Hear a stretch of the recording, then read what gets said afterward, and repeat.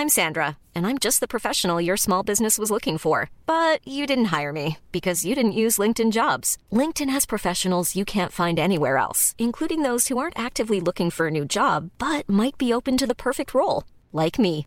In a given month, over 70% of LinkedIn users don't visit other leading job sites. So if you're not looking on LinkedIn, you'll miss out on great candidates like Sandra. Start hiring professionals like a professional. Post your free job on linkedin.com/people today. Life is full of awesome what-ifs, and some not so much, like unexpected medical costs. That's why United Healthcare provides Health Protector Guard fixed indemnity insurance plans to supplement your primary plan and help manage out-of-pocket costs. Learn more at uh1.com. Hey, it's Ryan Reynolds, and I'm here with Keith, co-star of my upcoming film, If, only in theaters May 17th. Do you want to tell people the big news? All right, I'll do it. Sign up now and you'll get unlimited for $15 a month and 6 months of Paramount Plus Essential Plan on us. MintMobile.com/switch. Upfront payment of $45 equivalent to $15 per month. Unlimited over 40 gigabytes per month. Face lower speeds. Videos at 480p. Active Mint customers by 531.24 get 6 months of Paramount Plus Essential Plan. Auto renews after 6 months. Offer ends May 31st, 2024. Separate Paramount Plus registration required. Terms and conditions apply if rated PG. Do we really know what happened? The brother did it. The brother. That's what I thought too. I mean, that seems like kind of obvious. We're both into like true crimes. Deathy murdery thing. Yeah. Maybe that should be the title. Deathy murdery thing. Could be that. Could be something not that, because that sucks. That's gonna be your theme song. This is mystery murdery thingy. What? Michael Phelps was kind of gross. Michael Phelps reshaped his body through extensive hours of swimming. He reformed his rib cage because he did it while he was growing up. That's fucked. That's like literally a thing that happened to him. So he looks really weird. I didn't know that. Yeah, that's why he looks so weird. Because I always was like, he's enormous shoulders. Yeah. He has literally reformed his body to be more like a man dolphin. Which I respect. Man dolphin. A man dolphin. Or a mermaid. I prefer man dolphin. That's just me, I guess. I like to think about the idea of a dolphin becoming a land creature and then taking over from us. That's like a thing that I like to think about. So do you like Planet of the Apes? Yeah, but it should be Planet of the Dolphins. That's going to be, I'm going to rip it off. That could be a parody. That could be a thing. Right? If I, What are you going to name it?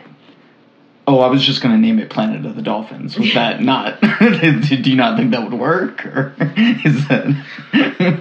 So this is the podcast Planet of the Dolphins. Welcome. Right.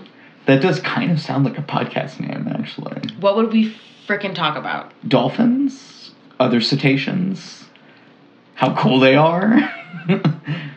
Okay. All the new stuff we're learning about how cool they are. Just dolphin. I guess that could be a thing. Dolphins have, like, names. Like, they have individual whistles that's, like, their whistle. That's so cool. I know.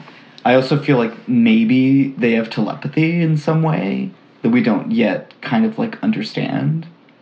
That's, like, completely speculative, but... I think it would be so freaking sweet to be a dolphin. Right? Doesn't that seem like it would be a cool life? Yeah, like, it wouldn't be bad, Right. Like, if you're gonna get reincarnated, and it's not gonna be, like, a man... human, it's going to be a dolphin. I feel like that'd be the choice. One step down, yeah. Or dog. I feel like that's kind of 2 steps down, but sure. You gotta get lucky. Not making any moral judgments, just in terms of, like, your cognitive ability. Like, dolphins, whales, I feel like they're just, like, slightly below us. Okay. What about monkeys and apes and stuff? Yeah, I feel like they would be just a little bit lower, maybe. But then there's weird ones like crows. Crows are hyper intelligent. I feel like they're pretty much on the same level, probably, as chimpanzees. Crows?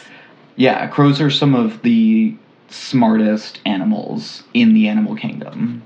I didn't know that. Yeah, definitely.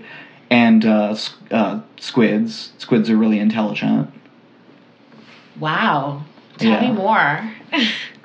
they can, like, figure out how to get out places. Or am I thinking of octopuses? Octopi?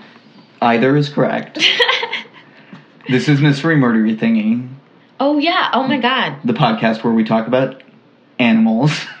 Yep. We could do a weird thing about animals. No, we can't. We're not going to do that. I was, like, thinking about, like, science-y ones that I can do.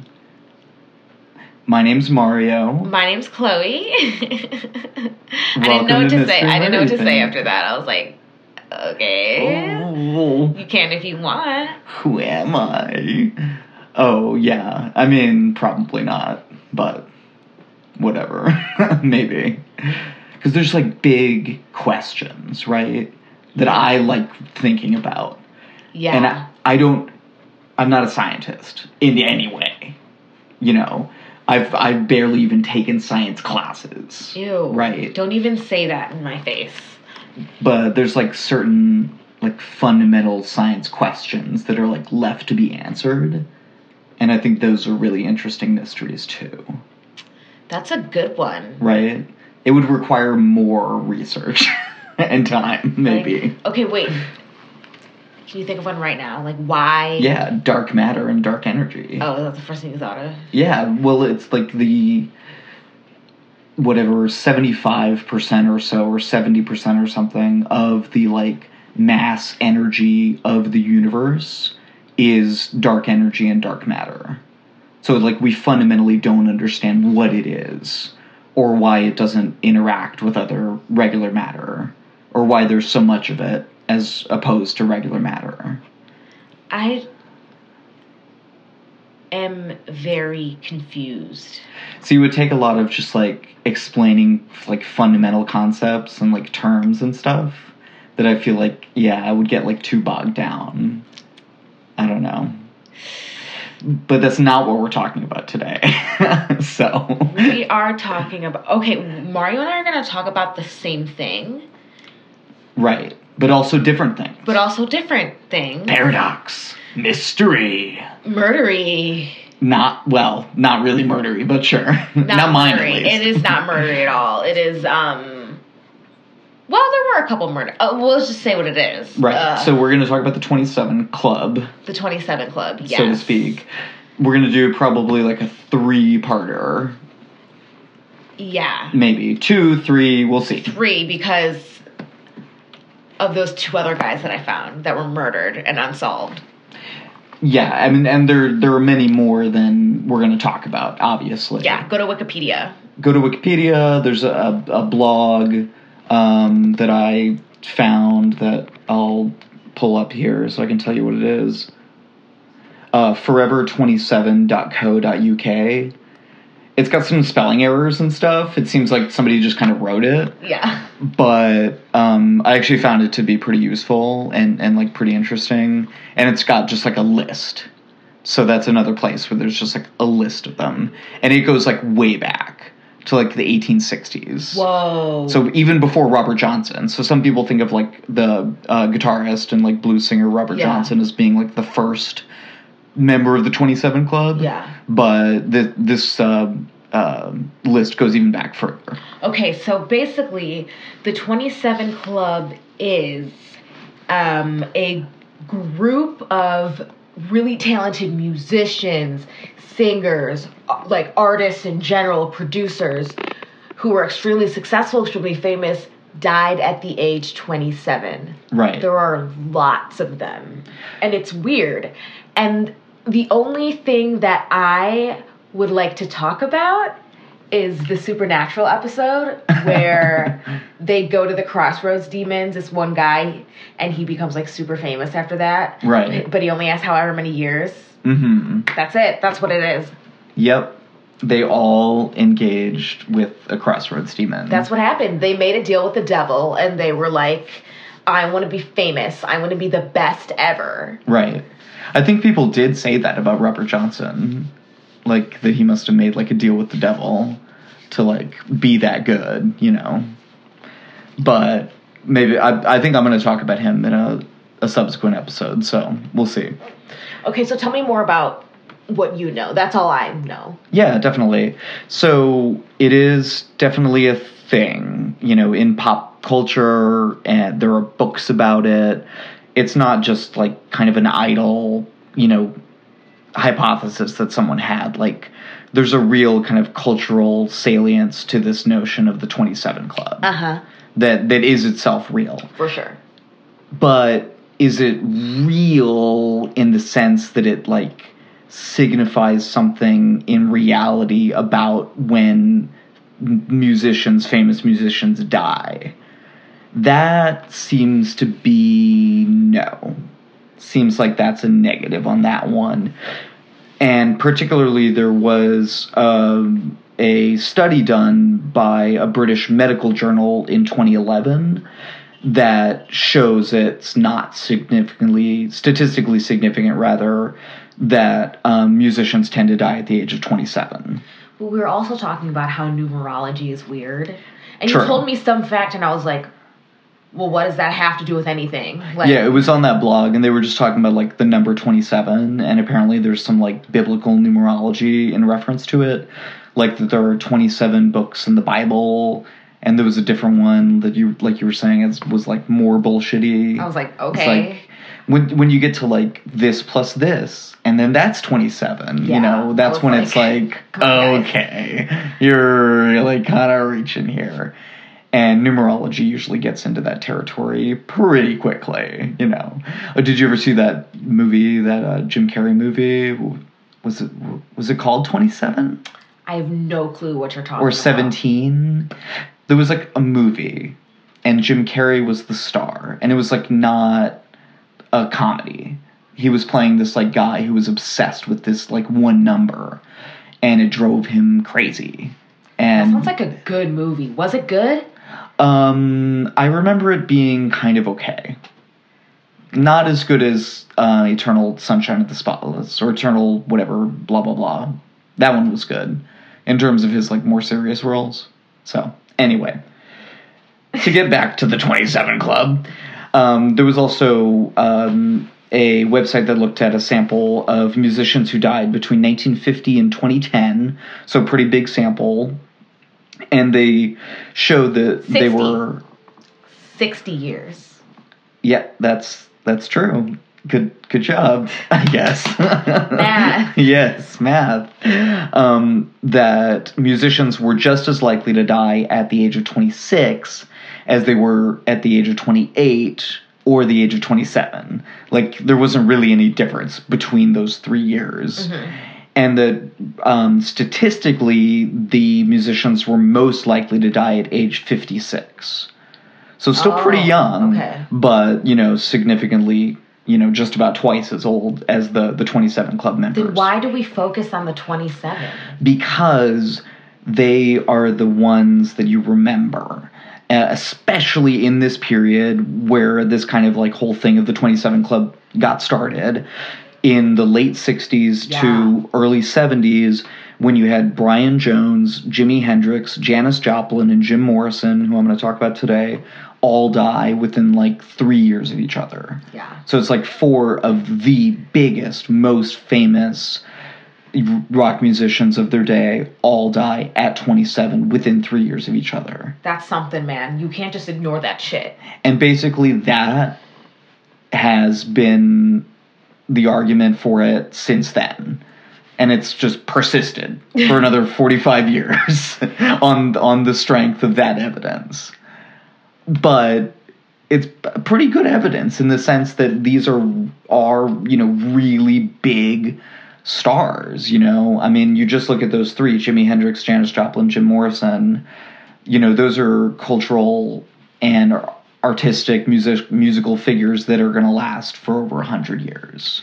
Yeah. They're those kinds of people. Yeah. You know, just in the same way that a Chopin, you know, we're still listening to his kind of music today, still, like, or Stravinsky or something from a later era, you know. So there's a cultural salience to their stories that, like, persist to today as well. But as I'm going to talk about in my other one, there are also a lot more recent examples that have kept it going. Yeah. Unfortunately. I mean, obviously we don't wish Which I think is really interesting. early death upon any of these people. You know, I would love if all these people had lived till 1,000, but there is this kind of inherent interest to this 27 thing, you know, that's like worth looking into, I think. And I think it also kind of feeds into, or the reason it still has kind of cultural salience is that it feeds into this like romantic notion of like the tortured artist, and the artist as this kind of like solitary tortured figure. But, and on that blog I was talking about earlier, they were also talking about the astrological concept of Saturn's return. So apparently, Saturn's return. That was good. Ooh. I don't know what that has to do with it, but anyway. So apparently in the zodiac, Saturn returns, whatever that means. I don't really know much about the zodiac, between the ages of 27 and 30. And this, while it harbinges possible great success, also signifies death and grief. So apparently this is kind of a unsettled time in one's life. Shout out to the Wiccans. Yes. Are the Wiccans, like, do they believe in the zodiac? Is that like, I guess that is, right? Yeah. Yeah, that's like a thing. Astrology and stuff like that. Right. I think so. I could be getting that wrong. I could be totally messing that up, though. Okay. But I'm pretty sure. We'll look it up later. So whether it's like real or not, right? To get back to this question, this like central question of like, is the 27 Club? I kind of feel like that's the mystery, right? Is it like a real thing or not? And then let's dig like really deep. Mario, what is real? What is reality? Let's not. See, that's the stuff I was talking about before. This is the kinds of things I do want to talk about, actually. But I know, like, we shouldn't. You could go on and on. What is... Oh, I took a class on Buddhism recently. They've got some really interesting ideas on what reality is. Anyway. Our other podcast idea was to talk about religion. Well, that was my idea, to talk about, like... Oh, it was? All the religion... I came to you with the idea. It's not like we, like, developed it together or something. I thought we did. No. You're trying to be like Cartman in that one episode. Trying to take my joke about gay fish. I am not a gay fish. Just get it. Just, come on. Can't you just get it, man? Just get it. Oh, my God. Moving on. Anyway. As we were saying before, the concept of the 27 Club, it's pervasive and it's lasting in culture, and it's something that definitely has a reality to it. And like we were saying before, is like worth kind of thinking about and looking into these stories like in and of themselves. And it is also true that musicians tend to die younger than the general population. Like, that's something else that they found in trying to solve this question. The craziest lifestyle. And it is this, it's like... insane. This notion that I do think stems from, like, Romanticism and, like, our notion of the romantic artist. Like, even if you go back to, like, Beethoven, I feel like he's kind of an archetype that feeds into later generations thinking, like, you have to be kind of crazy and live kind of a crazy life to be, like, a real artist, to, like, really do it right. I've been thinking about Cardi B a lot.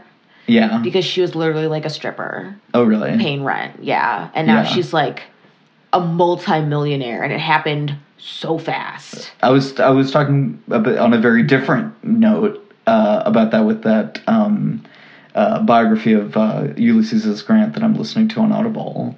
Like, he was kind of the same thing. Yeah, rags to riches. Rags to riches, yeah.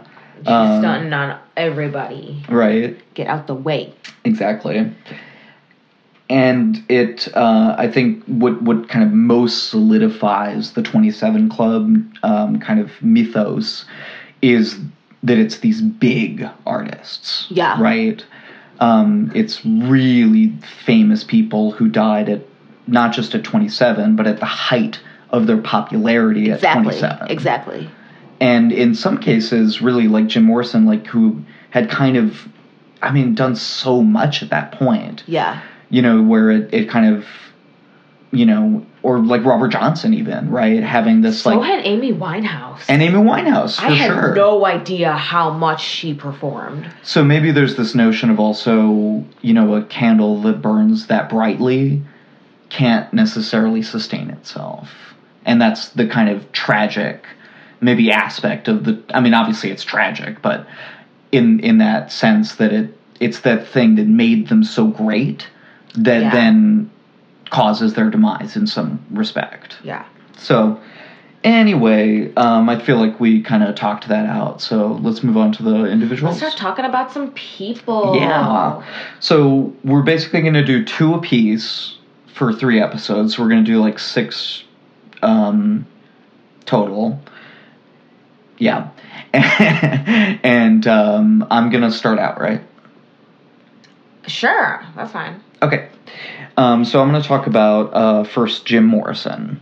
So for those of you who don't know, Jim Morrison was the lead singer and the lyricist of The Doors. The Doors. Yeah, one of the biggest bands of the late 60s to early 70s. By the way, this makes me feel like kind of uncool and awful, but I don't know any songs by The Doors. I don't know any songs by Janis Joplin or Jimmy. That's a lie. About the Jimi Hendrix one and the Janis Joplin one and the Amy Winehouse one. Sure, but I feel like that's not necessarily that big a deal for what we're doing, because we're like specifically not talking about their music or like them as artists. We're talking about like the mystery of their deaths and like kind of, or whatever. I mean, whatever you want to talk about, but I mean, we're kind of focusing more, I guess, on then like... it'll be a little different. Okay, that's totally fine. Okay, so Jim Morrison was found dead, lying in a bathtub on the morning of Saturday, July 3rd, 1971, in a Paris hotel room. And that was how he died. Well, that was how he was found dead, at least. And officially, his death was listed as a heart attack. But there's, like, a lot of mystery that kind of surrounds it. And that's partly because no autopsy was done. Which also was the case with the other one I'm going to talk about today. So maybe that's kind of a trend, perhaps. And only Jim Morrison's girlfriend at the time, Pamela Corson, verified actually having seen the body, other than the medical examiner. Yeah. But once everyone else got there, his manager or whatever, his family, was he already gone? He was already in the casket. They only ever saw a closed casket. So as far as they know, she's the only one who actually ever saw his dead body. That's a little suspicious. Right? And that's one of the things that like has made it such an enduring mystery, that like really no one can say for sure that it was actually, and he's never been exhumed and they won't do it. So really, do we know that Jim Morrison is lying in a grave in Paris right now? You know, these are the kind of like conspiracy theories that you find when you start poking around on the internet about these things. It reminds me of the Criminal Minds episode I just watched. Oh, really? Yeah, but I don't want to spoil it for anybody who hasn't seen it. Yeah, wouldn't want to do a spoiler on an episode that came out like 6 or 7 years ago. Shut up. I have to keep talking though because of the podcast thing. Is that okay? Because I said... Yeah. For a second I was like, yeah, what? Right. Keep going. Right. And some other weird stuff. The medical examiner's office was told by Corson that Morrison had no next of kin, even though he had a bunch of family that lived in Virginia that came over to Paris after this happened. Why did she do that? It's not totally clear. She sort of said that it was because they didn't want this to kind of get out until they had kind of like wrapped everything up, but it kind of didn't make sense. No, it really doesn't make sense. And they actually didn't tell anyone about it for like 6 days. Like So- the family and stuff? Yeah, like she didn't tell What? his family or the public or anyone for like almost a week after it happened. So, like, the paramedics and stuff had to keep it a secret? There were no paramedics, first of all. I mean- like, he was just found dead. Like, that was another weird thing that, like, we'll get into some of the alternate stories of what actually happened. And under one scenario, according to, like, some witnesses that came forward, like, decades later, Morrison didn't actually die up in the bathtub. He actually died in the bathroom of a club where he and Corson were hanging out the night before. That's a big difference. It's a pretty big difference. And according to this story, Morrison had snorted heroin and had overdosed on it and was, like, dying in the bathroom. Holy shit. And then they kind of, like, figured out that he was, like, still in there, and they got a bouncer to knock down the door, and they just, like, found him in there. And then the two, like, heroin dealers who had sold it to him took his body up to his hotel room and left him in the bathtub to be found the next day by his girlfriend. So that's, like, an alternate kind of version of what happened. Wow, it still makes sense. I know. And then there's actually a third version of what may have happened. So we don't really know if any of these are true, except that he was found in the bathtub on July 3rd. But under this third scenario, Jim Morrison got back to the hotel room that he shared with Corson, saw her and a white powder on the table, asked her what it was, and apparently he had a big problem with her doing heroin. Like, he didn't like heroin. He liked cocaine. That's like what he liked. He liked to do the uppers. She liked to do the downers. So that's kind of what it seemed like. And she lied and said it was cocaine. So he snorted some and then OD'd. And she tried to help him by putting him in a warm bathtub, which is apparently a thing you do with people who are ODing on heroin, I guess. Although, obviously, you probably just call an ambulance, I would imagine. Yeah. I'm not a doctor. But that didn't help, and he ended up dying. And then she kind of, like, said that she just found him. So we'll never, obviously, really know what happened, but those are kind of like some alternate versions of what may have happened. But, like I said, his death was officially listed as a heart attack, and it seems to have been brought on by a heroin overdose. Yeah, there has to be, like, a cause of death. Right. Like, initial cause of death, and then brought on by something. Exactly. An ME's report will have approximate cause of death, and then it'll have contributory factors. I learned about the cause of death being a misadventure. Definitely misadventure. I like that. I know. It's sort of a whimsical sounding way to die, but you're still dead. And it can be really gruesome, actually.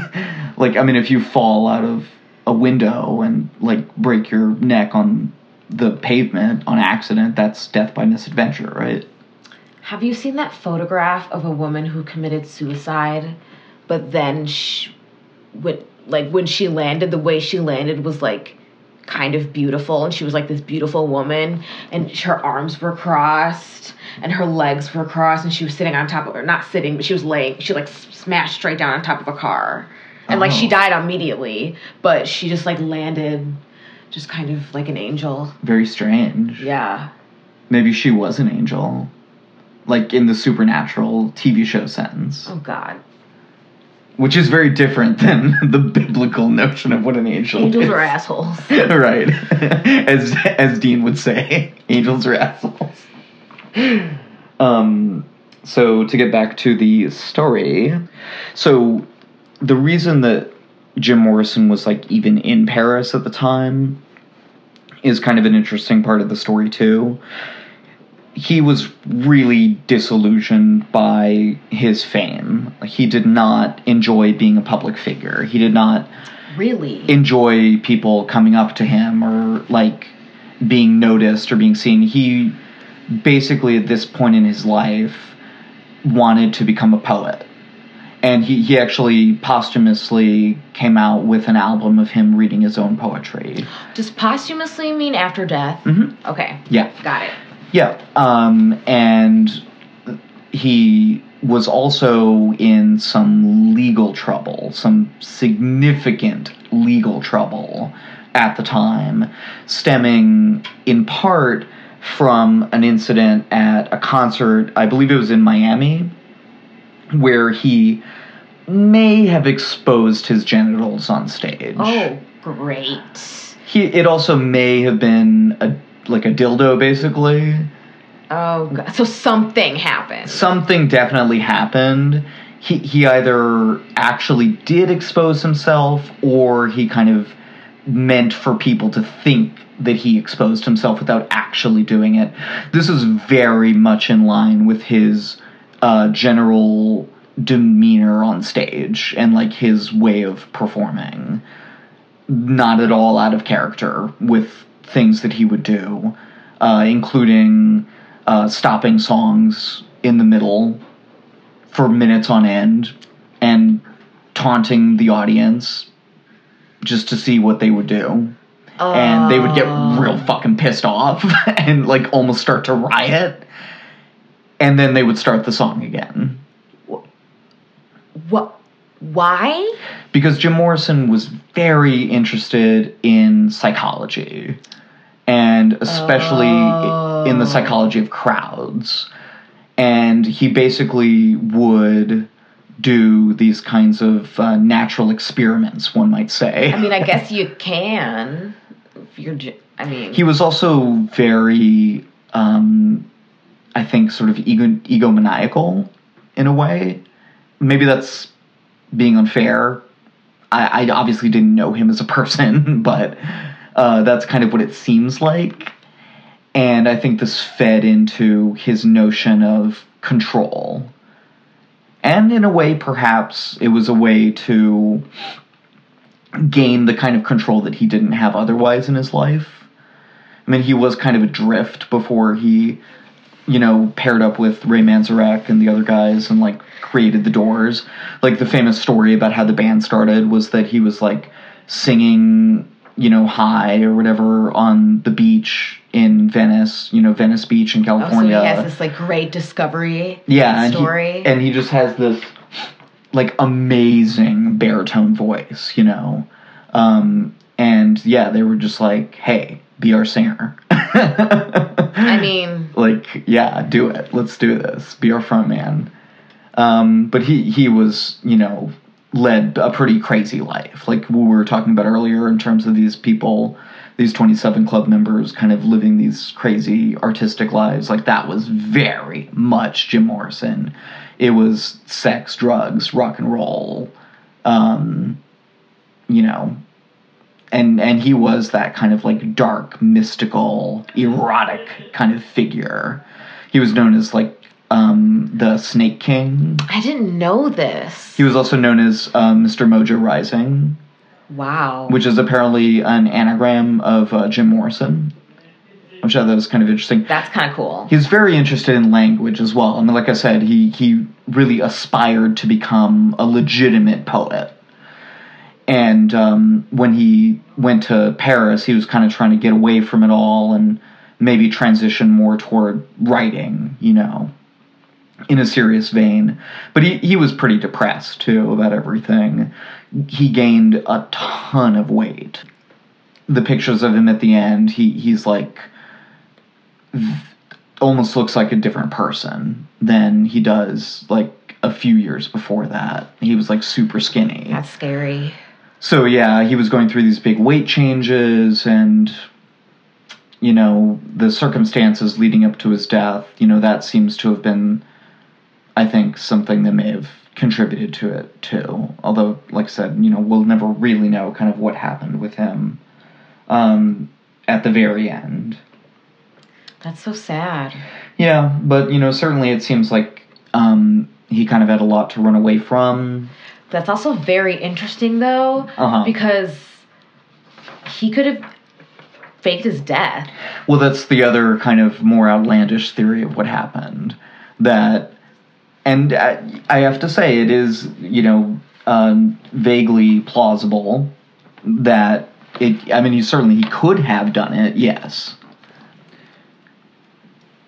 Okay, well, I think that was everything that I had on Mr. Morrison. So, and now you do one of yours. Okay, so I'm doing Jimi Hendrix. So I'm just going to start out with the basics. He was born November 27th, 1942, in Seattle, Washington. So I guess if you don't know who Jimi Hendrix is, he's considered one of the greatest guitarists of all time. He was a guitarist, a songwriter, and a singer. He is a huge inspiration to millions of people. He, after his death, there were several tribute albums towards him. And he was, so famous because he did shit like play guitar backwards and, he played guitar with his teeth and behind his back and played a right-handed guitar left-handed and shit. Oh my God. Yeah, go to YouTube and type in Jimi Hendrix. Just type in Jimi Hendrix, but type in Jimi Hendrix playing with his teeth, playing behind his back. Type in Jimi Hendrix guitar on fire. Because he did that too. Holy moly. Yeah, he was amazing. So, before his fame, he played in high school bands, but then he enlisted in the Army in 1959, and I saw a really great picture of him in the Army, and I'm going to post it. Okay. Even though I keep saying I'm going to post it, but actually I'm going to post it. It was he was discharged in 1961, so not too much longer later. Wasn't really totally cut out for the Army, I guess. As you can imagine. So he started working on his music again. He began working under the pseudonym Jimmy James, and he was a pickup guitarist. And throughout his career, I think Jimi Hendrix kind of had like 4 different bands or different names and stuff. It was one of them was something about Jimmy James. Another was Jimi Hendrix and the Experience. There's a couple others too. By 1964, when he moved to New York, during this time he had played behind Sam Cooke, B.B. King, Little Richard, Jackie Wilson, Ike and Tina Turner, and Wilson Pickett. In New York, he played the club circuit with King Curtis, the Isley Brothers, John Paul Hammond, and Curtis Knight. Wow. So, yeah, he was up there. But that was all kind of as a session guitarist, right? Yes. Okay. So he spent a little bit of time in Europe. Chas Chandler of the Animals took him to London in the autumn of 1966 and arranged for the creation of the Jimi Hendrix Experience with Englishman Noel Redding on bass and Mitch Mitchell on the drums. So this is where he really became popular. He actually became popular first in London. Right. He didn't come back to America until June of 1967. Right. And the only reason he came back was to America was because Paul McCartney insisted that him and his band, the Jimi Hendrix Experience, play at the Monterey Pop Festival. Oh, okay. So he was like, come on over. Which jam with us. Yeah, that is one of his most famous performances, I think. The Monterey Pop Festival in 1967. After 1967, and probably during most of this too, he started using drugs a little bit later. He was actually introduced to it within his career. By 1967, he regularly smoked cannabis and hashish and used LSD and amphetamines, particularly while touring. There was a name, I don't remember what the name was, but it talked about a specific person introducing him to this drug. So mixed with drugs is often alcohol. He would mix them together often, and he was a very violent drunk. I didn't know that. Me neither. He got in fights all the time, smashing windows and shit, getting kicked out of bars. He was on trial in Canada for a while. I think that was either drug offenses or assault. Not assault, but violence or something. So when it comes to his death, the only witness to his final hours was his girlfriend at the time, Monica Dannemann, this was in London. He died in London. She's a German figure skater and a painter, which I just wanted to throw that in there. Mm-hmm. So she says after eating dinner and sharing some wine in the early morning, and then she drove him to another person's house, then picked him up again a couple hours later, and then they went to sleep. And so, like, in the early hours of September 17th, 1970, she woke up around 11 a.m. and found him next to her. He was breathing, but he was unresponsive. So that's when she called the ambulance. He was sent to St. Mary Abbott's Hospital and was pronounced dead at 12:45 p.m. So here's the thing about Jimi Hendrix, besides his amazing guitar skills. He died a horrible, painful, long death. It is very sad.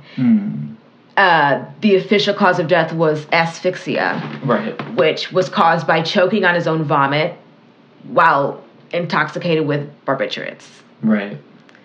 So that's like suffocating in your own vomit. That's pretty fucking brutal.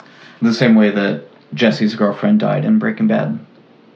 You know, I still plan on watching it. Thanks.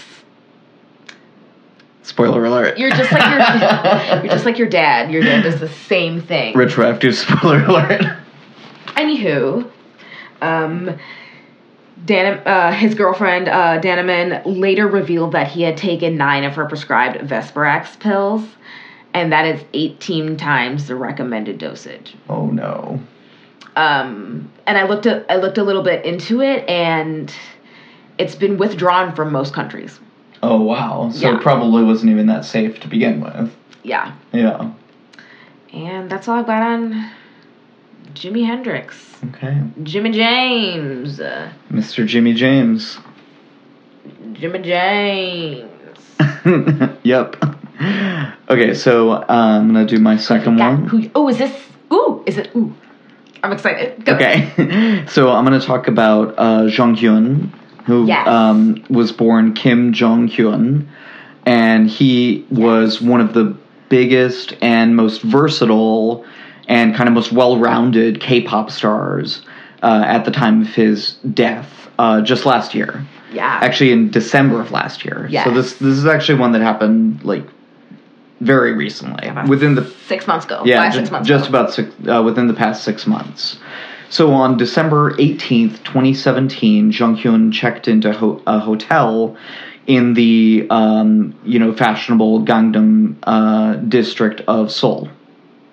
Nice. Gangnam. Gangnam? Like Gangnam style? Yeah, exactly. Like Gangnam. that. Like that's I that think song. it's Gangnam. Okay.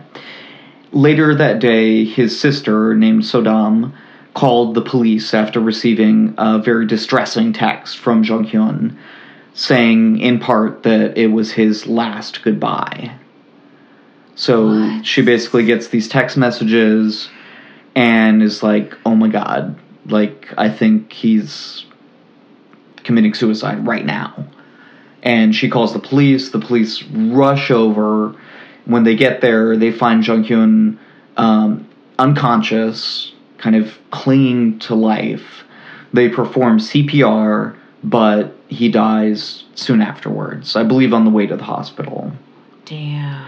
And they also find coal briquettes on a hot plate in the apartment, or in the hotel room, rather, which is a way in which they think he was meant to commit suicide basically by carbon monoxide poisoning.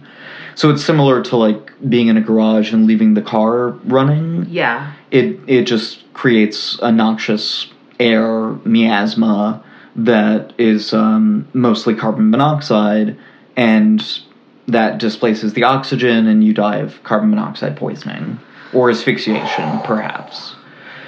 So that's kind of the story of what happened. And there was no autopsy that was done on him either, but this was done at the family's request. Okay. Yeah. And there was a suicide note as well. Are you going to read it? I'm going to read a little bit from it, yeah, here in a little bit. I know, it's like really sad. Trigger warning, suicide. Yeah, if you hadn't gotten that already. Sorry. No, that's okay. A little late. Yeah, that was like my spoiler alert. So all of this and the circumstances point strongly to suicide. That seems like it's probably pretty clearly what did happen. And Jung Hyun had spoken openly in the months and really years before his death about his difficulty in dealing with the pressures of success, and especially combined with his depression that he'd been dealing with, like, since he was a kid, basically. Like, he had been dealing with depression, which apparently South Korea does not have a well-run or kind of, I don't know, the mental health kind of aspect to things is not good there in some sense, and like they don't take care of it. Exactly, and they do have one of the highest suicide rates in the world, like third highest or something. That's like crazy. That, or maybe it is the highest. I can't even remember. And just a quick reminder, and I think I've done this once before, but it's always a good thing to put out there. If you or anyone else is having issues, needs to talk to somebody, the National Suicide Prevention Lifeline is 1-800-273-8255. 1-800-273-8255. So, just a friendly reminder.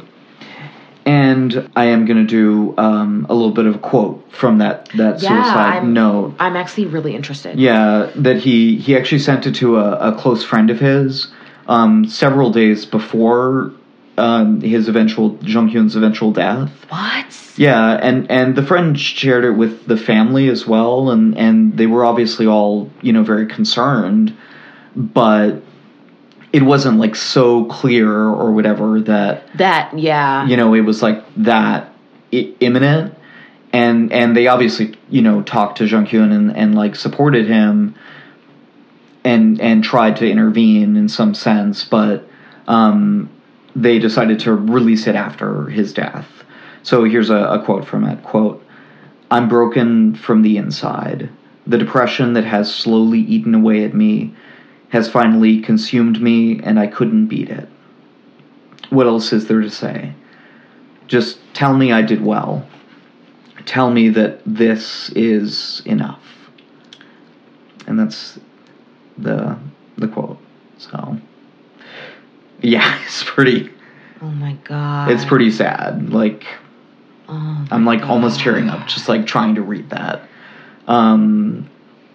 But I think it's important to hear from him, even though it's kind of hard to hear. And I think a lot of people took a lot of meaning from that last bit of it. And this is obviously only a small quote from it, where he says, just tell me I did well. He didn't want to be judged by his last act. He didn't want to be seen for his suicide to be seen as a moral failing, and that to be how he was remembered. I think he, in some ways, from kind of what I was reading, that was a concern of his. So what would he die as? Well, I think it's more that he wanted people to consider the work that he had made in his life and the contribution that he had made during those 27 years. Focus on life rather than death. And just understand that for him, and he talked about this like very candidly, that life was a struggle for him, that what he dealt with, including his great success, what other people might see as, a dream come true, for him it was in some ways a nightmare. I think this whole concept highlights that greatly. Yeah, and I think what I hope it allows, certainly for me, and I hope other people, in hearing these kinds of stories about these kinds of people, is that fame and fortune can be more of a burden than a boon. That for some people, in some circumstances, having a whole lot of money, doing amazing things for which they'll be remembered forever, and being recognized in their lifetimes for that, is actually not great. It's actually fucking terrible. And we should have empathy for those people, because they're people and they deserve to have empathy, and they're struggling. Yeah, but it's hard. But it's hard. Not every celebrity's like that. Of course not. No, of course not. Everyone's different, but I think we are too quick in society generally to assume, first of all, that other people have it better than us. Just generally, I think that's just a human thing. Yeah. Grass is greener on the other side. But also to assume that having money and success means that you have no problems, or that your problems are less than my problems, because I don't have money and I don't have success. Yeah. And I think there's a certain amount of schadenfreude maybe that comes into it as well, that if I see someone who is doing really well suddenly not doing so well, maybe that makes me feel better.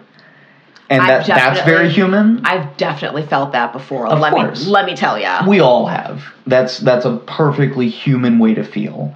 But that doesn't help us to increase our amount of empathy for that other person. It actually blocks empathy. And so I feel like it needs to be resisted. That impulse for schadenfreude needs to be resisted. I bet mental health within Hollywood is like a big thing.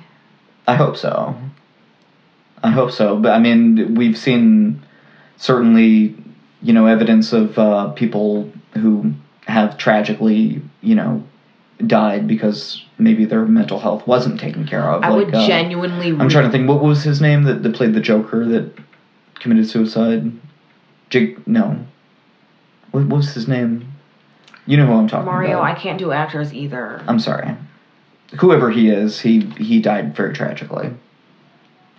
What were you going to say before? I kind of cut you off. That I would genuinely read an academic article about mental health within the acting world. Within the acting world. Heath Ledger. Heath Ledger, of course. Heath Ledger, great actor.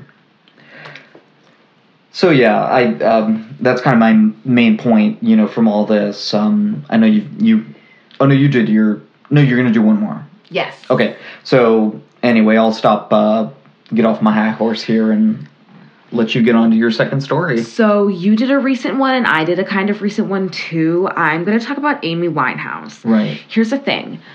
I did not know a lot about Amy Winehouse. I was only a little bit familiar with like maybe 2 of her songs.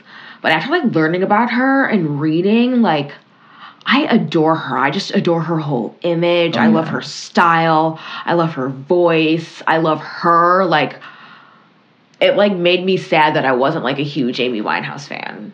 There's still time. I know, right? So she was born September 14th, 1983 in Southgate, London. So she is known for like mixing genres of music, but she's mostly known for soul, rhythm and blues, and jazz. So she was had an iconic look besides her like incredible music. She had the beehive hair and the winged eyeliner. That's iconic. Mm-hmm. The other thing that's iconic about Amy Winehouse is that she was known as an avid drug user and an alcoholic. She was in and out of rehab multiple times. And as I was reading, there was definitely a point in her life where she stopped doing drugs and then switched to alcohol. It wasn't like a joint vice thing. She stopped doing drugs and switched to alcohol. That was kind of her replacement addiction. That's what it really seemed like. Which I've heard that's kind of a thing, even if the replacement addiction is like gardening. You gotta find your other vice. Exactly. Like in some ways, like you have to do something to excess. Yeah. Maybe that's not healthy, but I feel like it's very common. Yeah. So her first debut album was in 2003. It was titled Frank, and it was really successful in London and was nominated for a Mercury Prize. But this album was never released in the U.S. and it went platinum, actually. So her first debut album, and then her most famous album that most people probably know her for was out in 2006. It was called Back to Black. It won 5 Grammys. And at the 2008 Grammy Awards.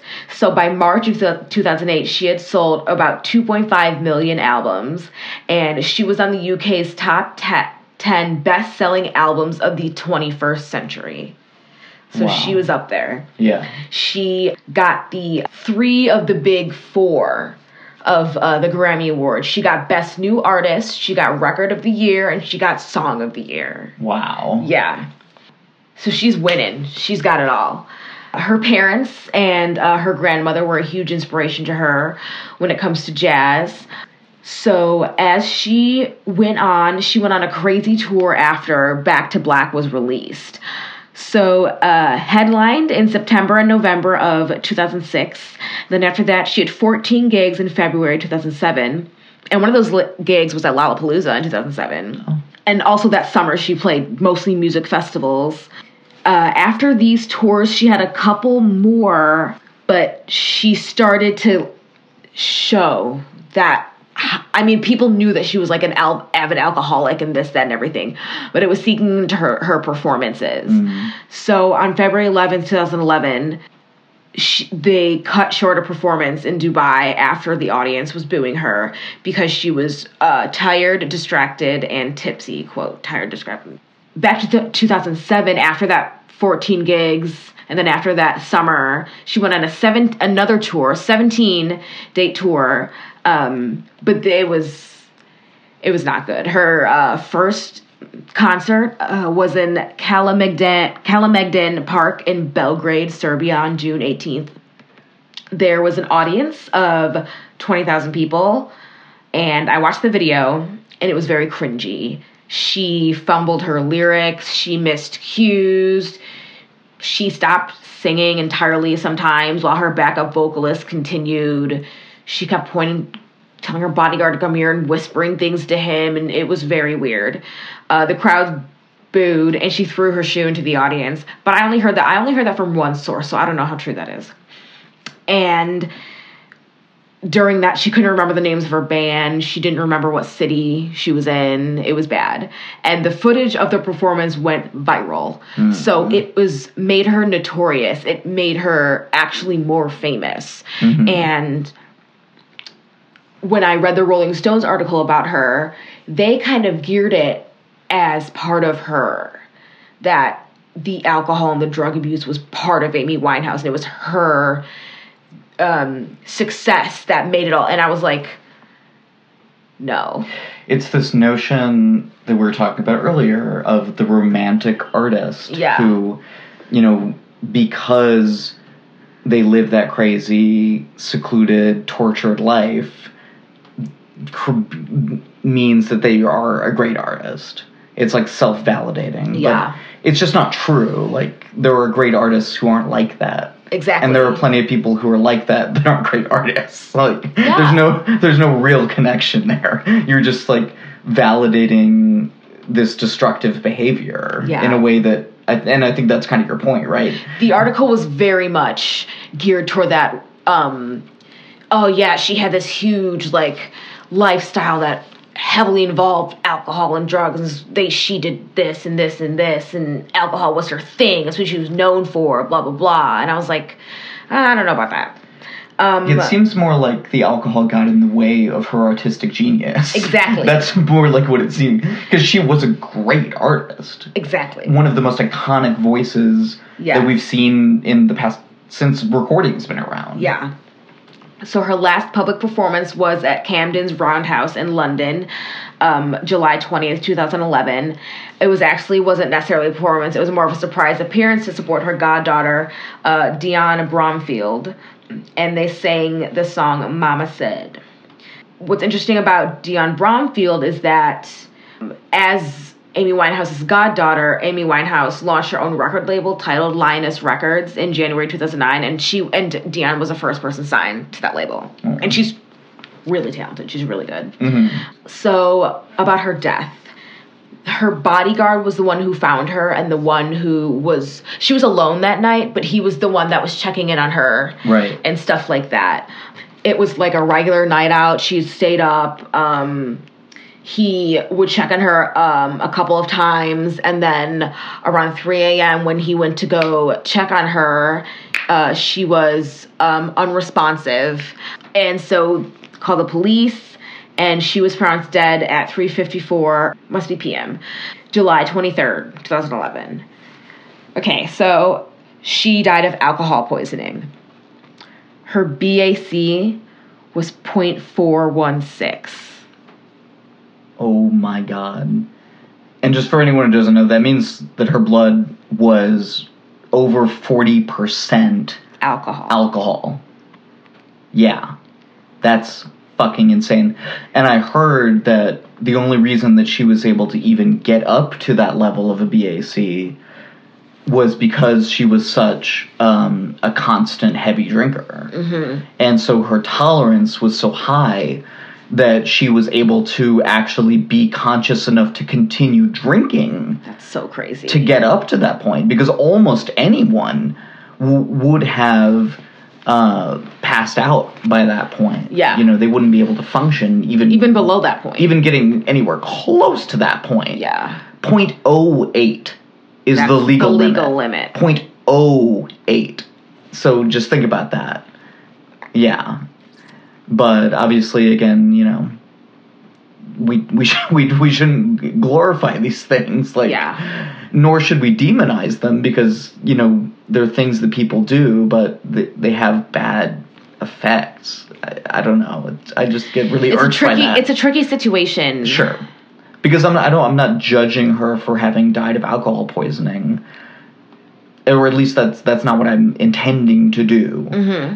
But I do feel like, and maybe it's just because you talked about that Rolling Stone article, but I do feel like in these kinds of stories, the romantic aspect of these crazy lives, that's what gets kind of like enhanced or like highlighted. Yes, that's what everybody keeps focusing on. So exactly. She was really struggling when I was reading some interviews with other people that she toured with and who she performed with.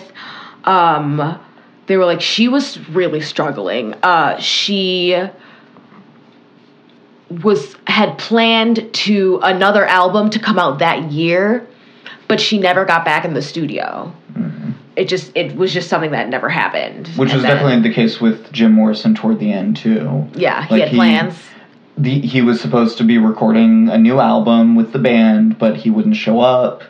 They couldn't find him. He was whatever, doing drugs, you know, not being fit enough to record. Yeah. Which again is like so sad because these people made such great music. Like, what could they have done? You know. But I did watch her good performances, which is the majority of them, sure. Obviously. Of course. And she's, oh my God, she's so talented. Yeah. And like I said, just one of those truly unique voices. Exactly. Very sultry and low. I love my altos. Oh, yeah. Hello, ladies. Yeah, she was definitely an alto.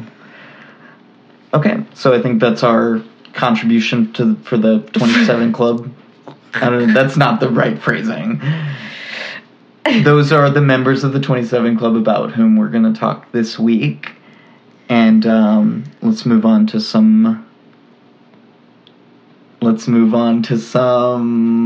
weird shit in the news. Oh my God. Okay. I was like, sorry? What? This time you were the one. Okay, go. Okay. So I'm going to do a weird shit and then I'm going to do two good shits. Okay. Two good shits. Two good shits. Two good shits. It's like a nice Sunday morning, you know. Sure. Get up at 8, take two good shits, watch the news a little bit, take a nap. Anyway, my first one, it's from an article on NBC News called Grandma Wanted for Murder Stole from look-alike, police say. What? So this is an ongoing story. Police said of Lois Reese that, quote, behind that smiling face is a cold-blooded murderer, and we need everyone's help to bring her to justice. Because she is out there, right now, as we speak, as I'm recording this, right at this very moment. Where did this take place? This took place in Florida. Bloomington Normal? Oh, of course it took place in Florida. I know. But we also talked about why that happens. Right. How the press is. Yeah. So it happened in Florida, and this woman, Lois Reese, who's 56, apparently may have killed her husband, stolen a bunch of money from him, found a woman who looked like her, whoa, befriended this woman, killed her, stole all of her identifying documents, went to the bank, used her ID and info to steal a bunch of money, and then hightailed it out of town. That takes a lot of planning. And being a fucking cold-blooded murderer. That's fucked. Yeah, this is... Excuse my French. Really crazy story. So they're, like I said, they're still looking for her. And they're, the last place that they know that she was near Corpus Christi, Texas. Texas? Excuse me, Texas. You like Texas. You're from Texas. Sandy's from Texas. From SpongeBob? Yeah. Oh, good job. I made a SpongeBob reference. Proud of you. So if you see a murderous old grandma lady, call the tip line, I suppose. You can look up this article to see what she actually looks like. But I thought that was pretty crazy. And if I see any more, updates to that, I'll definitely mention them. So my first good shit in the news comes from a USA Today story. I think I've seen a few stories about it, actually. Senator Tammy Duckworth introduces resolution to allow infants on Senate floor. So our very own senator here in Illinois, Tammy Duckworth, first sitting senator to have a child. Oh, yeah. While being a sitting senator. So that in and of itself is pretty cool. But she also introduced a resolution recently to allow young children to be on the Senate floor, which is not allowed right now. So that she could basically have her baby on the floor with her while she's voting on stuff and stuff like that. I love that. So I think that's pretty cool. So you could turn to C-SPAN hopefully one day in the near future and just see like Tammy Duckworth holding her baby and then like voting hopefully not to endorse Mike Pompeo as our next Secretary of State. Moving on. Next good thing? Not to get too political. And I don't have a specific story, but it's been all over the news. Kendrick Lamar winning the Pulitzer Prize for music. I think that's awesome. I mean, Black. Yeah. Black. The fact that it took this long for an album or a piece of music that's not either jazz or classical, quote unquote, to win the Pulitzer Prize for music is pretty crazy. Is it something that doesn't usually happen? This is the first time that's ever happened. Oh. This is there's never been a piece of music that's won the Pulitzer Prize for music that's not either been jazz or sort of concert hall music. I didn't know that. Yeah, and Kendrick Lamar's album Damn. I mean, it was a big deal, and I was like, oh, that's awesome, but I guess that makes it why it's such a big deal. Exactly. I mean, it's a true liminal point in the history of the Pulitzer Prize for music, at least. So, yeah, I think that's pretty cool, and, I saw another article where it's, some other previous winners or people who were up for it, rather, were very supportive, and yeah, I mean, obviously, rap music and that whole genre of music is just as, I've always thought this, just as legitimate as artistic output as anything else. So why shouldn't it, be considered alongside these things? So, yeah. Did you have anything? Oh, yes, I do. So, y'all, this is kind of nasty. It's nasty. It's unfortunate. You're nasty. You're nasty. It is in the Chicago Tribune, and the title is "It Smells Like Death. Alabama Endures New York City Poop Train." So here's basically what happened. A stinking trainload of human waste from New York City is stranded in a tiny Alabama town, spreading a stench like a giant backed up toilet. And the poop train is just the latest example of the South being used as a dumping ground for other states' waste. So this is unfortunate. And I guess an issue in the South, which I didn't know. A woman said, actually, the mayor said that they've sat there for 2 months. And she also said, it smells like rotting corpses or carcasses. It smells like death. The mayor said that. Wow. So, good luck, y'all. Yeah, work on it. And I think it's still there because all of this is in present tense. Yeah, who knows? But that's pretty weird and unfortunate for people of that Alabama town. I guess people are dumping coal in the South. Doing Yep. That's a whole kettle of worms. Anyway. Babies on the Senate floor. Yes, babies on the Senate floor. Always a good thing. Maybe someday in the future. Okay, I think we're probably... Okay, thanks for listening, y'all. Comment, rate, subscribe. Tell Please, all your friends. Yes. All of them. Listen to us on wherever you prefer to listen. Yeah, and maybe even a bunch of them now. You don't even have to tell your friends. You can just tell people. Just shout it. Shout it out in the streets. Shout it from the top of the rooftops. Shout it from wherever you like to shout things. Scream therapy.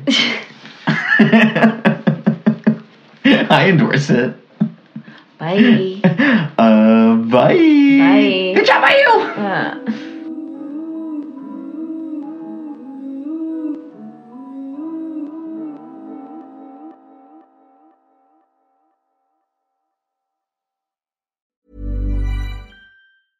Even when we're on a budget, we still deserve nice things. Quince is a place to scoop up stunning high-end goods for 50 to 80% less than similar brands. They have buttery soft cashmere sweaters starting at $50, luxurious Italian leather bags, and so much more. Plus, Quince only works with factories that use safe, ethical, and responsible manufacturing.